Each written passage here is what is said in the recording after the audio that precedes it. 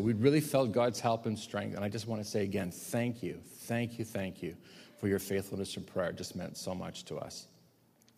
Can I just remind everybody to please turn off your cell phones, make sure there's nothing happening that way. I'd appreciate it so much. And again, we are working our way through our series on Cross Church Goes to Israel. Today we visit a place called Capernaum. It's a place that probably a lot of you are not familiar with. You may have heard the name Capernaum and not exactly sure what it's all about. Well, today you're going to know it.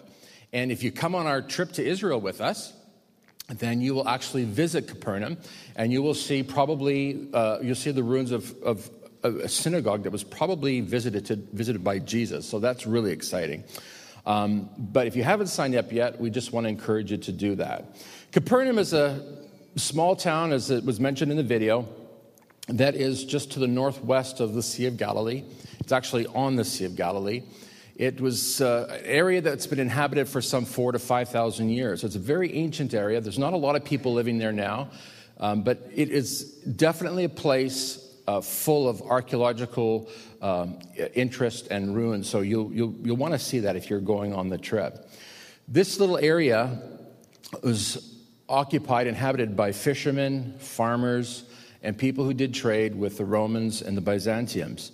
It's an area that you have heard of time and again in the New Testament. If you've read your Bible, you know what I'm talking about. It's mentioned because this is the place where Andrew and Peter came from. It was also the place where James and John came from, and also the tax collector Matthew. And this might be news to some of you, because most of us, when we think of where did Jesus come from, we say Nazareth.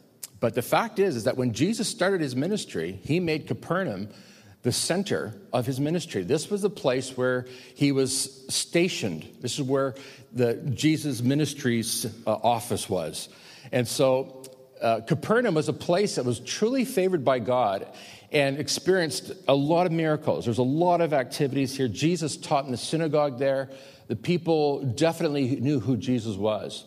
In fact, if you read Mark chapter 1, you'll discover that it reads like a shopping list of miracles that Jesus performed. And we'll talk about more of that in just a moment. But let's go over to the Gospel of Matthew. And again, if you know your New Testament, you know that Matthew, Mark, Luke, and John, they share many of the same stories, just from maybe a different angle. But Matthew chapter 10, Jesus gathers his disciples together, and he says, I'm going to send you out. I want you to go, and I want you to preach the gospel. I want you to go tell people about the kingdom of God. So it says in Matthew chapter 10, Jesus called his 12 disciples together, gave them authority to cast out evil spirits and to heal every kind of disease and illness. They were going in the name of Jesus. Now, what Jesus wants to do is he wants to make it clear to everybody that, in fact, the Messiah has come. Although he does not verbally declare it, he wants it to become obvious to the people as they see this multitude of miracles. Well, here's the problem. And it's a problem that I have seen for some 30 years in the ministry. These miracles are being performed. People are being delivered of evil spirits. People are being raised from the dead. People are seeing their illnesses healed.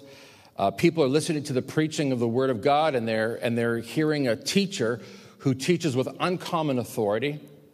And yet, the people who love these miracles had absolutely no intention of repenting and turning to God. Now, I want the Spirit of God to speak to your heart this morning. Because every one of us here today loves to see a good miracle service where people are healed. Many of us love the idea that God's still at work, that God still performs miracles. We want to see that. We want to experience it. We want to be part of that. But here's the thing that a lot of people don't understand, is that at the end of the day, what matters more than you receiving a miracle or even witnessing a miracle is that you have a right relationship with God. So we see Jesus extremely frustrated because these miracles are being performed, but these people are not repenting. What do we mean by repent? It's an old-fashioned term, but it simply means that whereas one time you're going this direction, when you repent, you turn around and you go in the other direction. That's what repentance is. And so whereas these people are seeing the miracles, they're hearing the preaching, and they're going in this direction. Jesus wants to see them repent. He wants them to do an about-face. He wants them to turn from their sin. He wants them to turn from their wicked ways.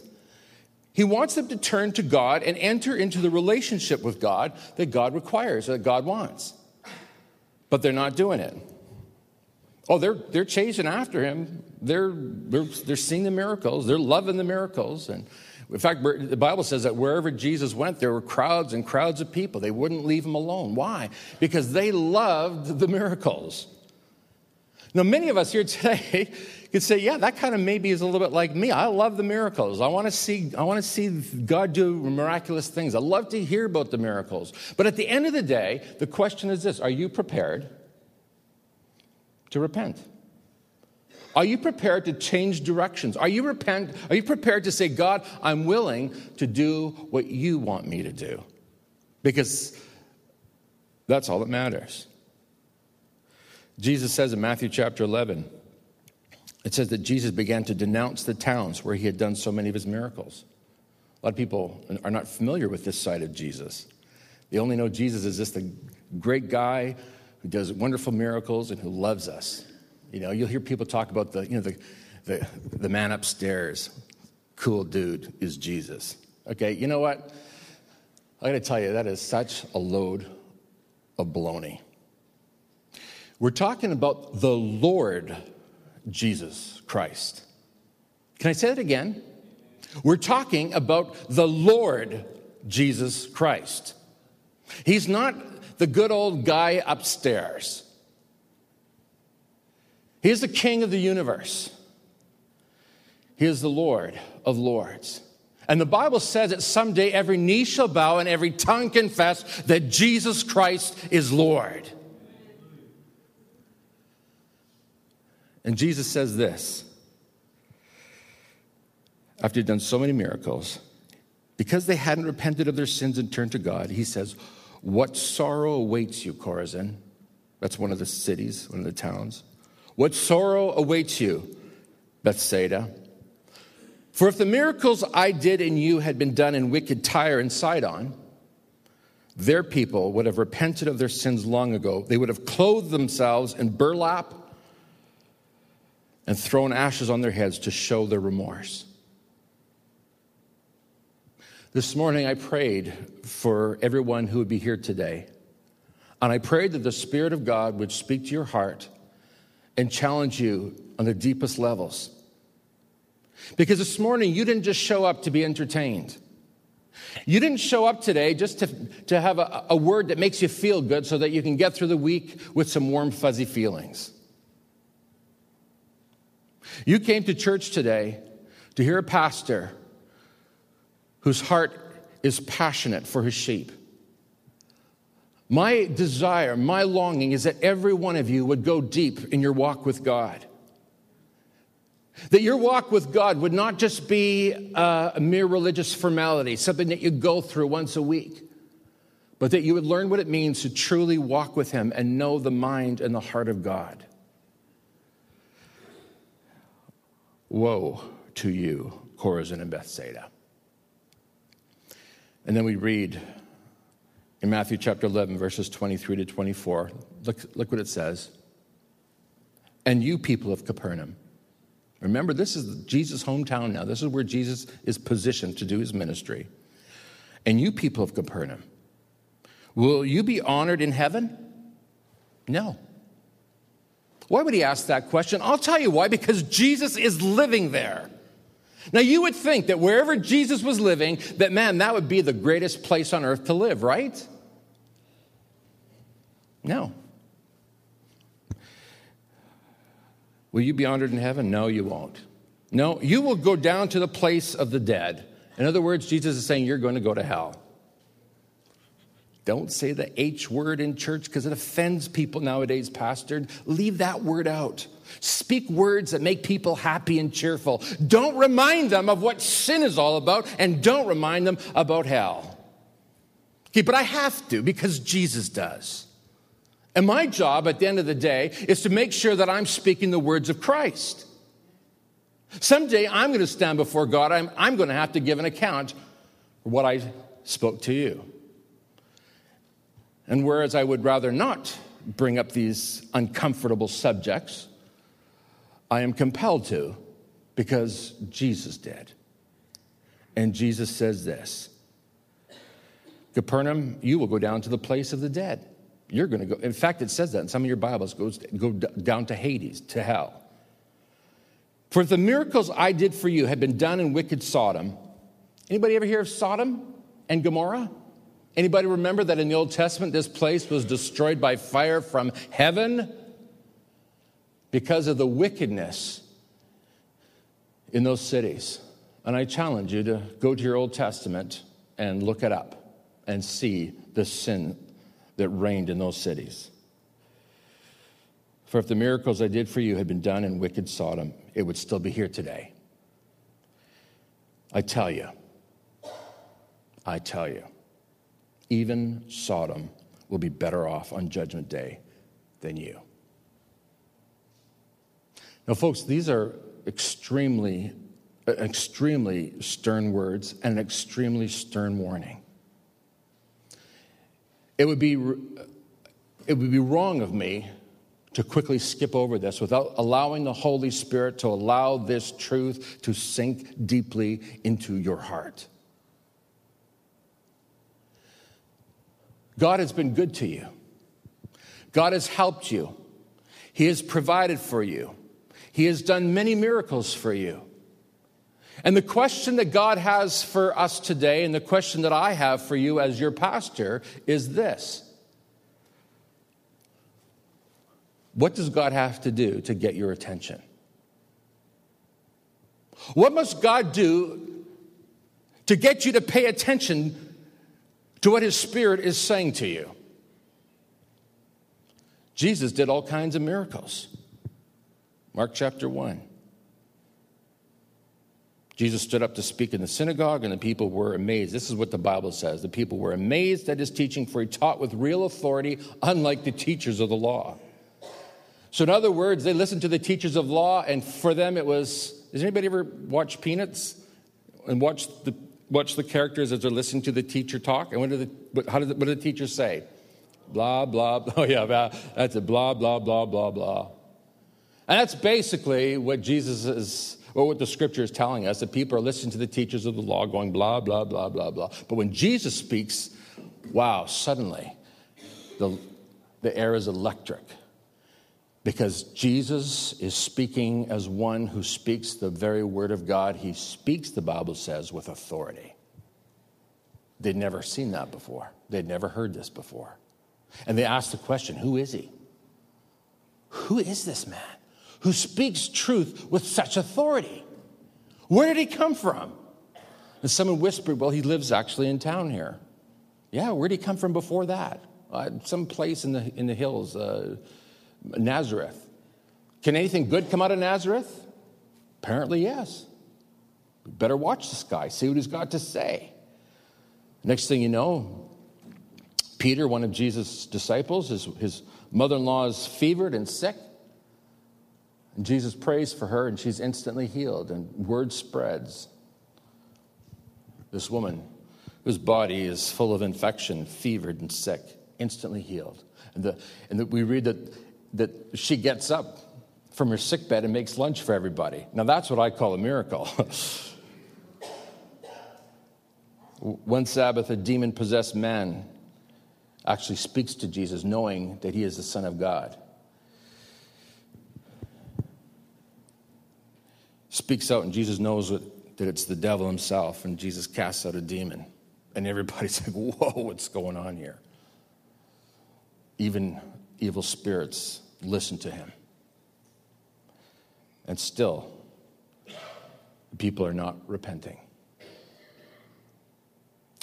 His reputation is so great that even one of the Roman centurions, who had nothing to do with the Judeans were the scum of the earth. They were truly low life. And there's no way on earth that any Roman would ever bother spending any time talking to a Judean.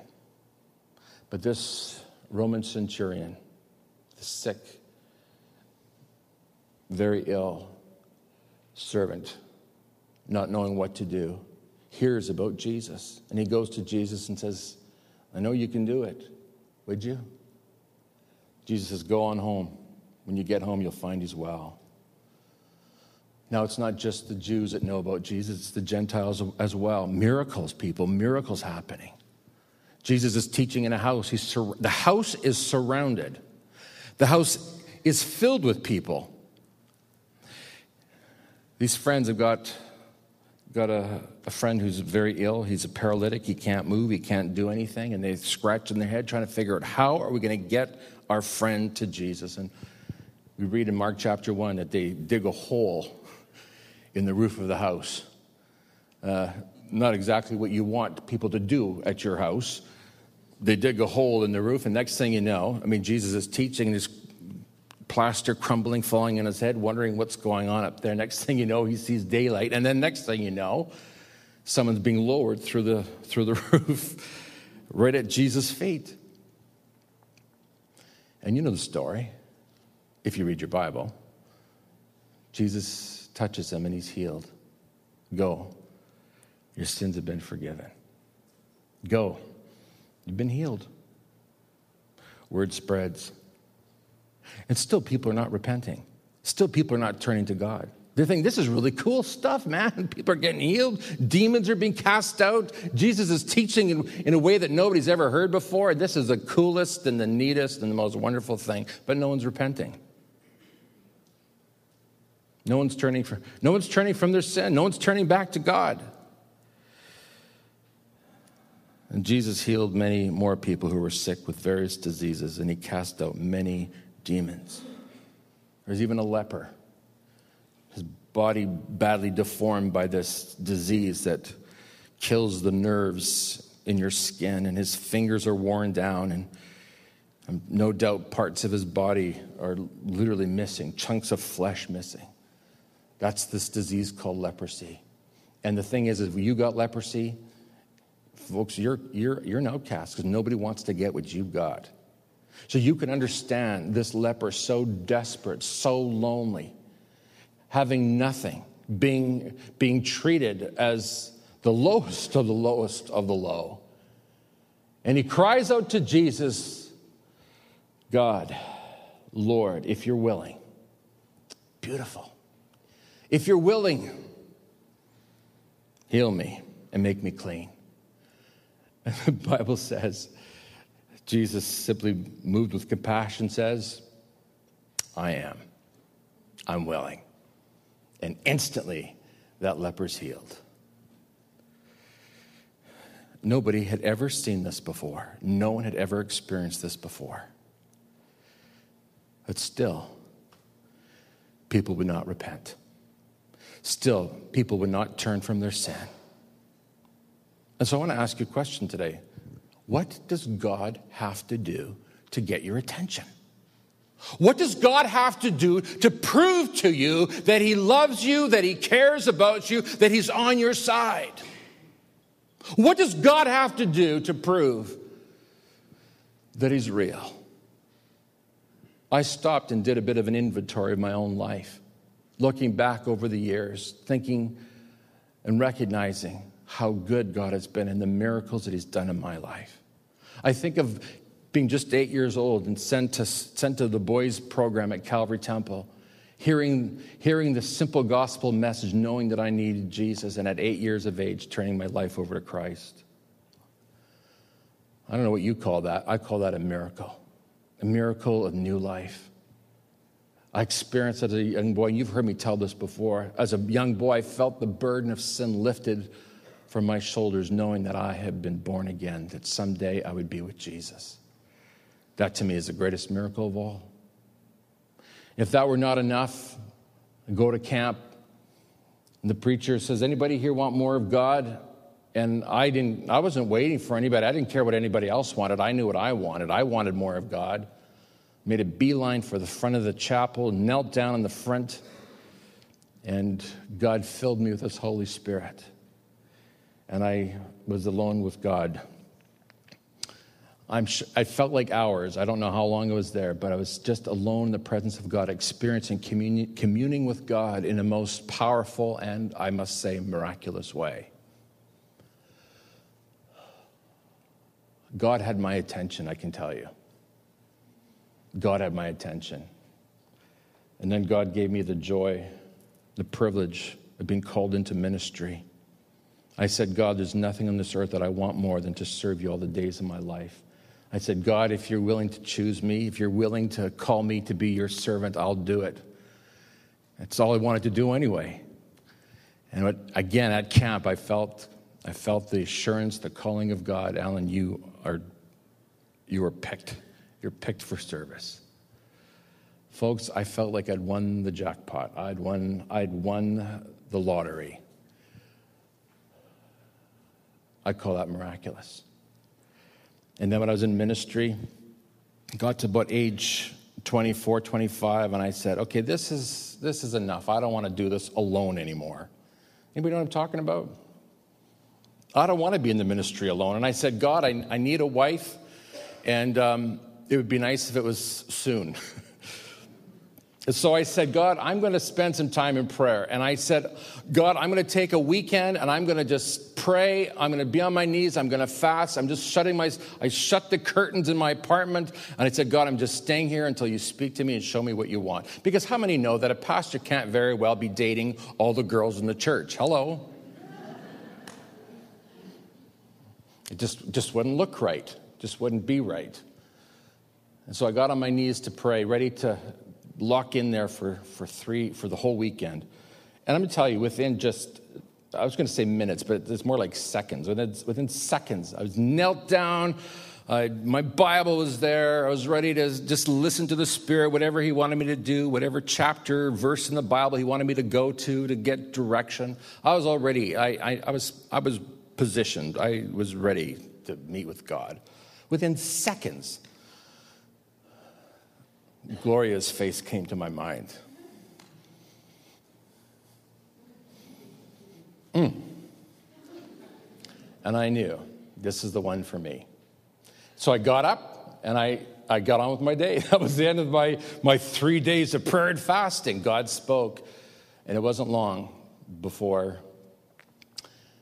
we had this rich relationship. She became my very best friend. Went to the mission field for a year, and while I was there, just after about 6 months, I phoned and proposed from Greece. I said, will you marry me? And then I didn't hear anything from her for a while because I think she dropped the phone and was screaming and dancing around at the other end.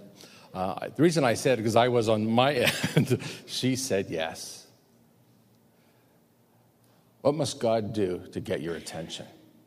Have you thought about how good God has been to you? He brought people into my life to love me and care for me. Think of Marilyn Wedlake, just a 16-year-old boy who had the call of God in his life, and she started investing in my life. And I could go on about that. He called me to be a youth pastor, gave me uncommon strength, uncommon grace, uncommon anointing. So over 30 kids go to Bible school. Became a missionary to Greece, and then came to Cross Church and said, God, what do you want me to do in this community?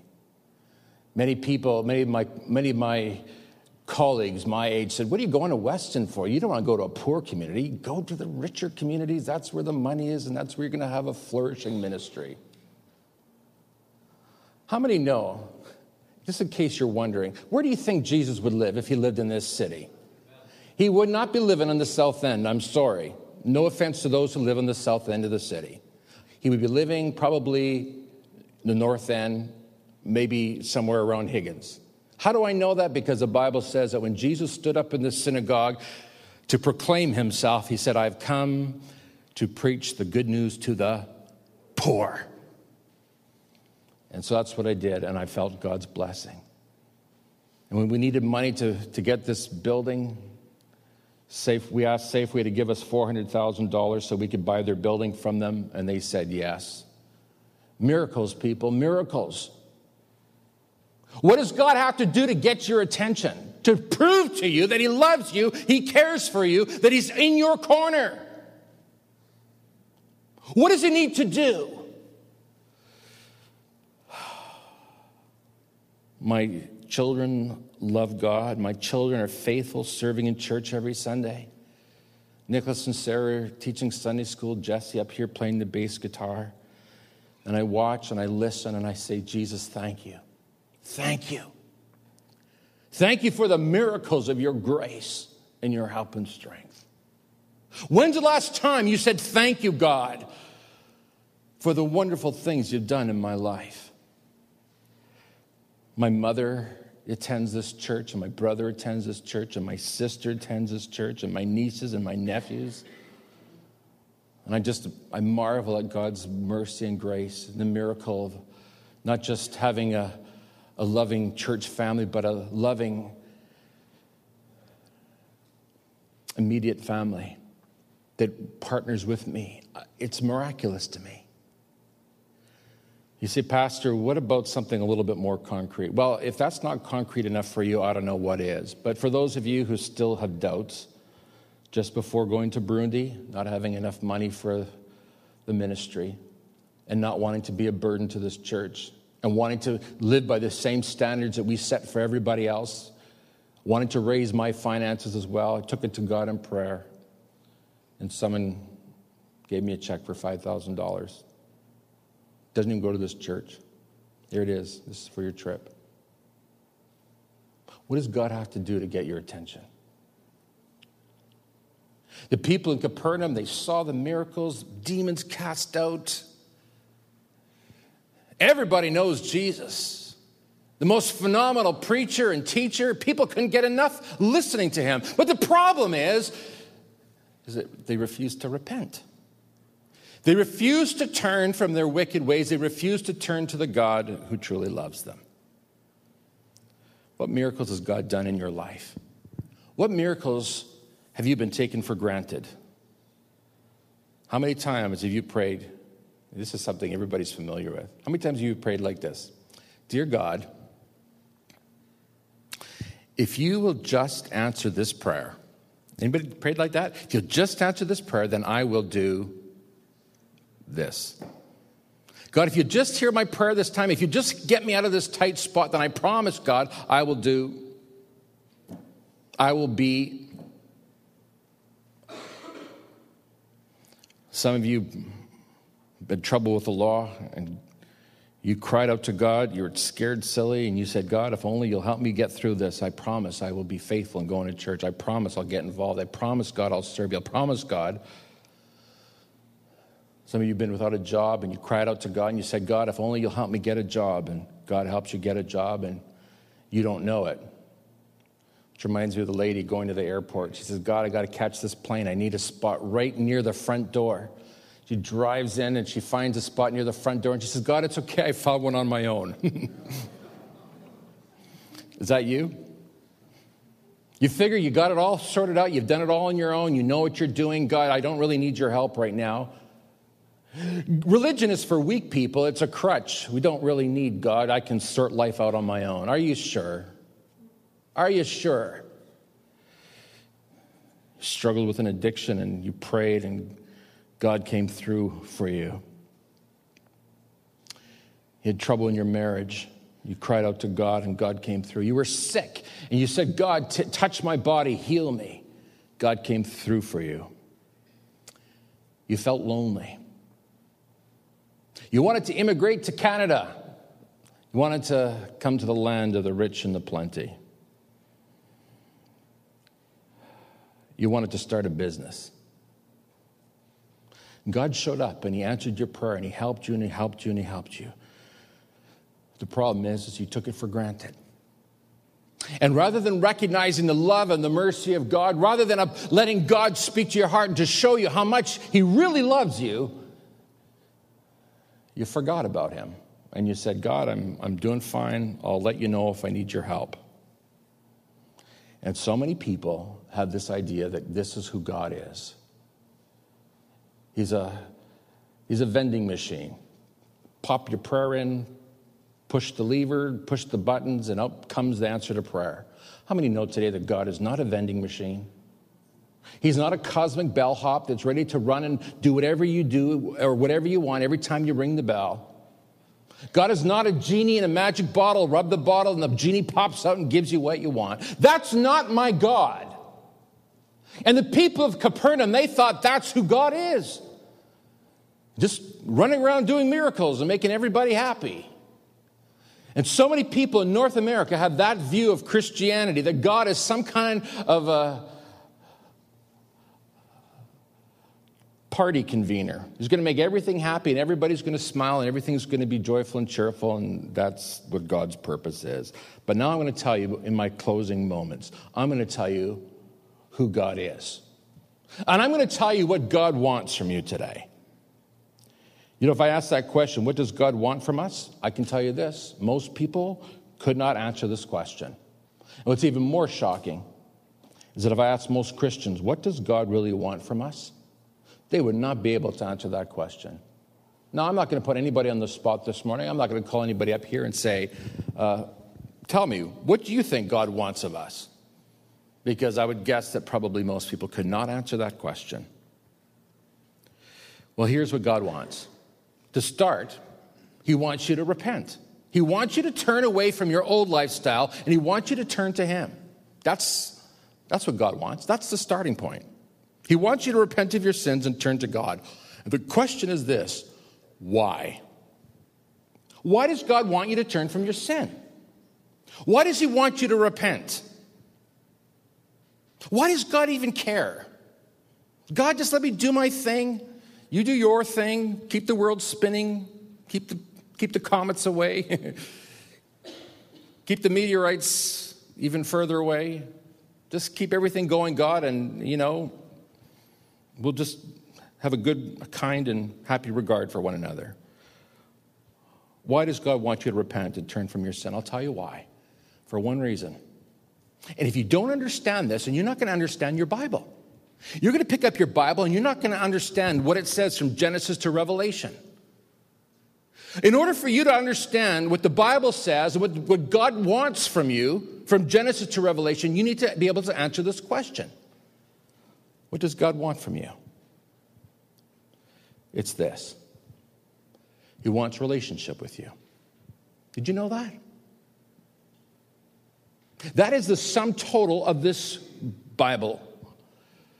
It's about how to restore relationship between God and his people.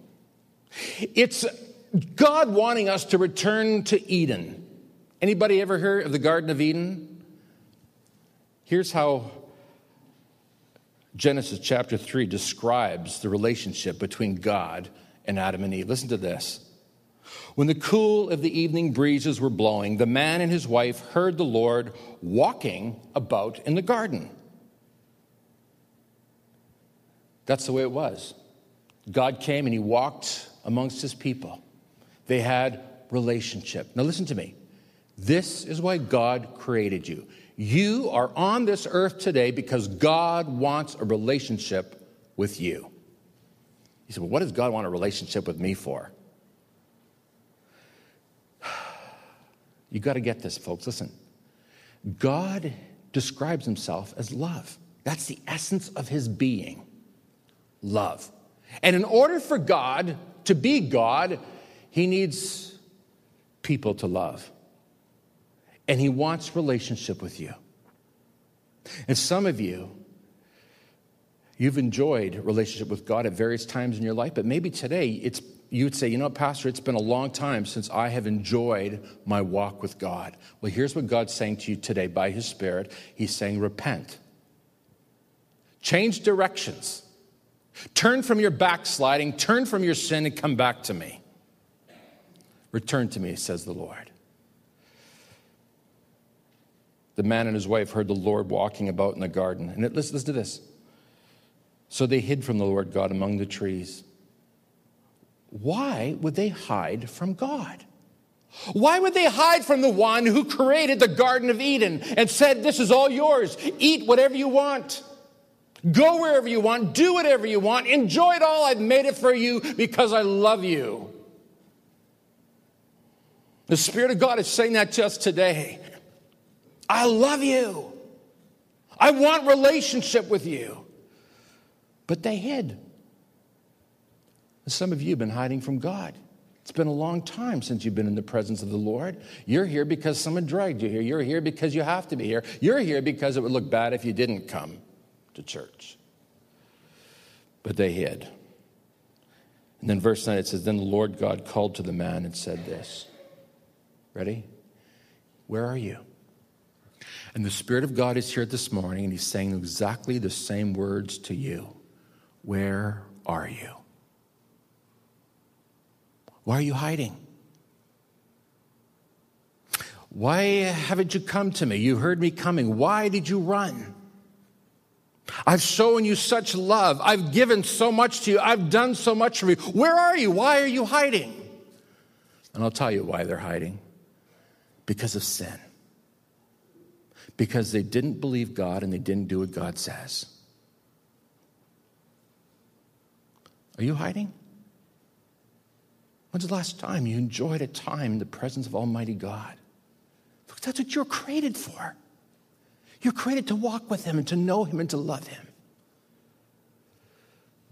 Gloria and I will be married 24 years tomorrow. What kind of a marriage would you call our marriage if I said to her, Gloria, when we got married, I'll talk to you once a year. In the meantime, just know that I love you and care about you. Would you call that a relationship? Obviously not. Yet how many of us here treat God that way? You never read your Bible. You never pray. You never spend time in the presence of Almighty God. You never allow the Spirit of God to speak to you. You refuse to repent and turn from your backsliding. That's not a relationship, people. You cannot call yourself a follower of Jesus Christ. You cannot call yourself a Christian. You cannot say you are in relationship with God if you're not walking with Him and talking with Him every day. Where are you? I'm going to tell you, anybody who hides from God or hides from church is somebody who's struggling with sin. I've been at this for 30 years. I can see it a mile away. By the way, I'm not judging or condemning. I'm just telling you, I know what it is. I can see it. And God this morning, in His mercy and His grace, is reaching out to you, and He's calling you back into a relationship with Him. God's asking a question. Where are you? I'm asking a question. What must God do to prove Himself to you? And maybe you're asking a question today. What does God want of me? God says, where are you? I ask, what will it take? And God says, and you're asking, what do I need to do? Well, Israel was going through a real hard time in their history. And they're really struggling. Now, how many know that sometimes God allows us to go through some struggles in order to get our attention? If the blessings don't help us, if the miracles don't get our attention, then sometimes God allows us to go through a rough spell. Anybody been through a rough spell? I know I have. And I can tell you, when I go through a rough spell, God's got my attention real quick. Israel's going through a rough spell. And the children of Israel, in Micah chapter 6, they ask the very question, what does God want of us? What does God want from me? What does God really want from me? They ask, what can we bring to the Lord? What kind of offering should we give God? What can we do to appease Him, to get Him off our backs? What can we do to get God to give us what we want and to let life go on happily? Should we bow before God with offerings of yearling calves? Should we sacrifice to Him thousands of rams and 10,000 rivers of olive oil? Should we sacrifice our firstborn children to pay for our sins? What does God want? I can tell you right now, God is not interested in thousands of rams being sacrificed, and He doesn't even want your firstborn child. Micah 6:8 says, no, O people, no. The Lord has told you what is good, and this is what He requires of you. Do what is right, love mercy, and to walk humbly before your God. That's what God wants of you. That's what God wants of me. To do what is right, which means to repent, to turn from your sin, to love mercy, to understand how much you need God's help in your life, because I'm going to tell you, we are a proud, proud people in North America. I invite you to come with me to Burundi and find out for yourself what happens when people do not have God. These people in Burundi that we're bringing the good news of Jesus to, the ones who have turned their hearts over to Christ, you can see it change in their lives. I'm going to tell you, when you love the mercy of God, God does miracles in your life. And to walk humbly with your God. That's what God wants. God says, where are you? I say, what will it take? You ask, what does God want? And here's the answer. Do what is right, love mercy, and walk humbly with your God.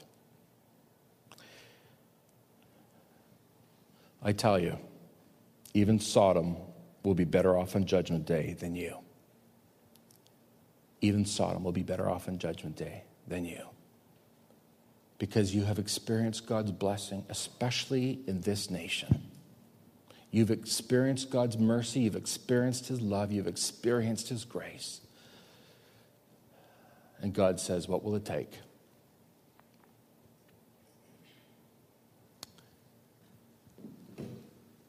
Could you stand with me, please?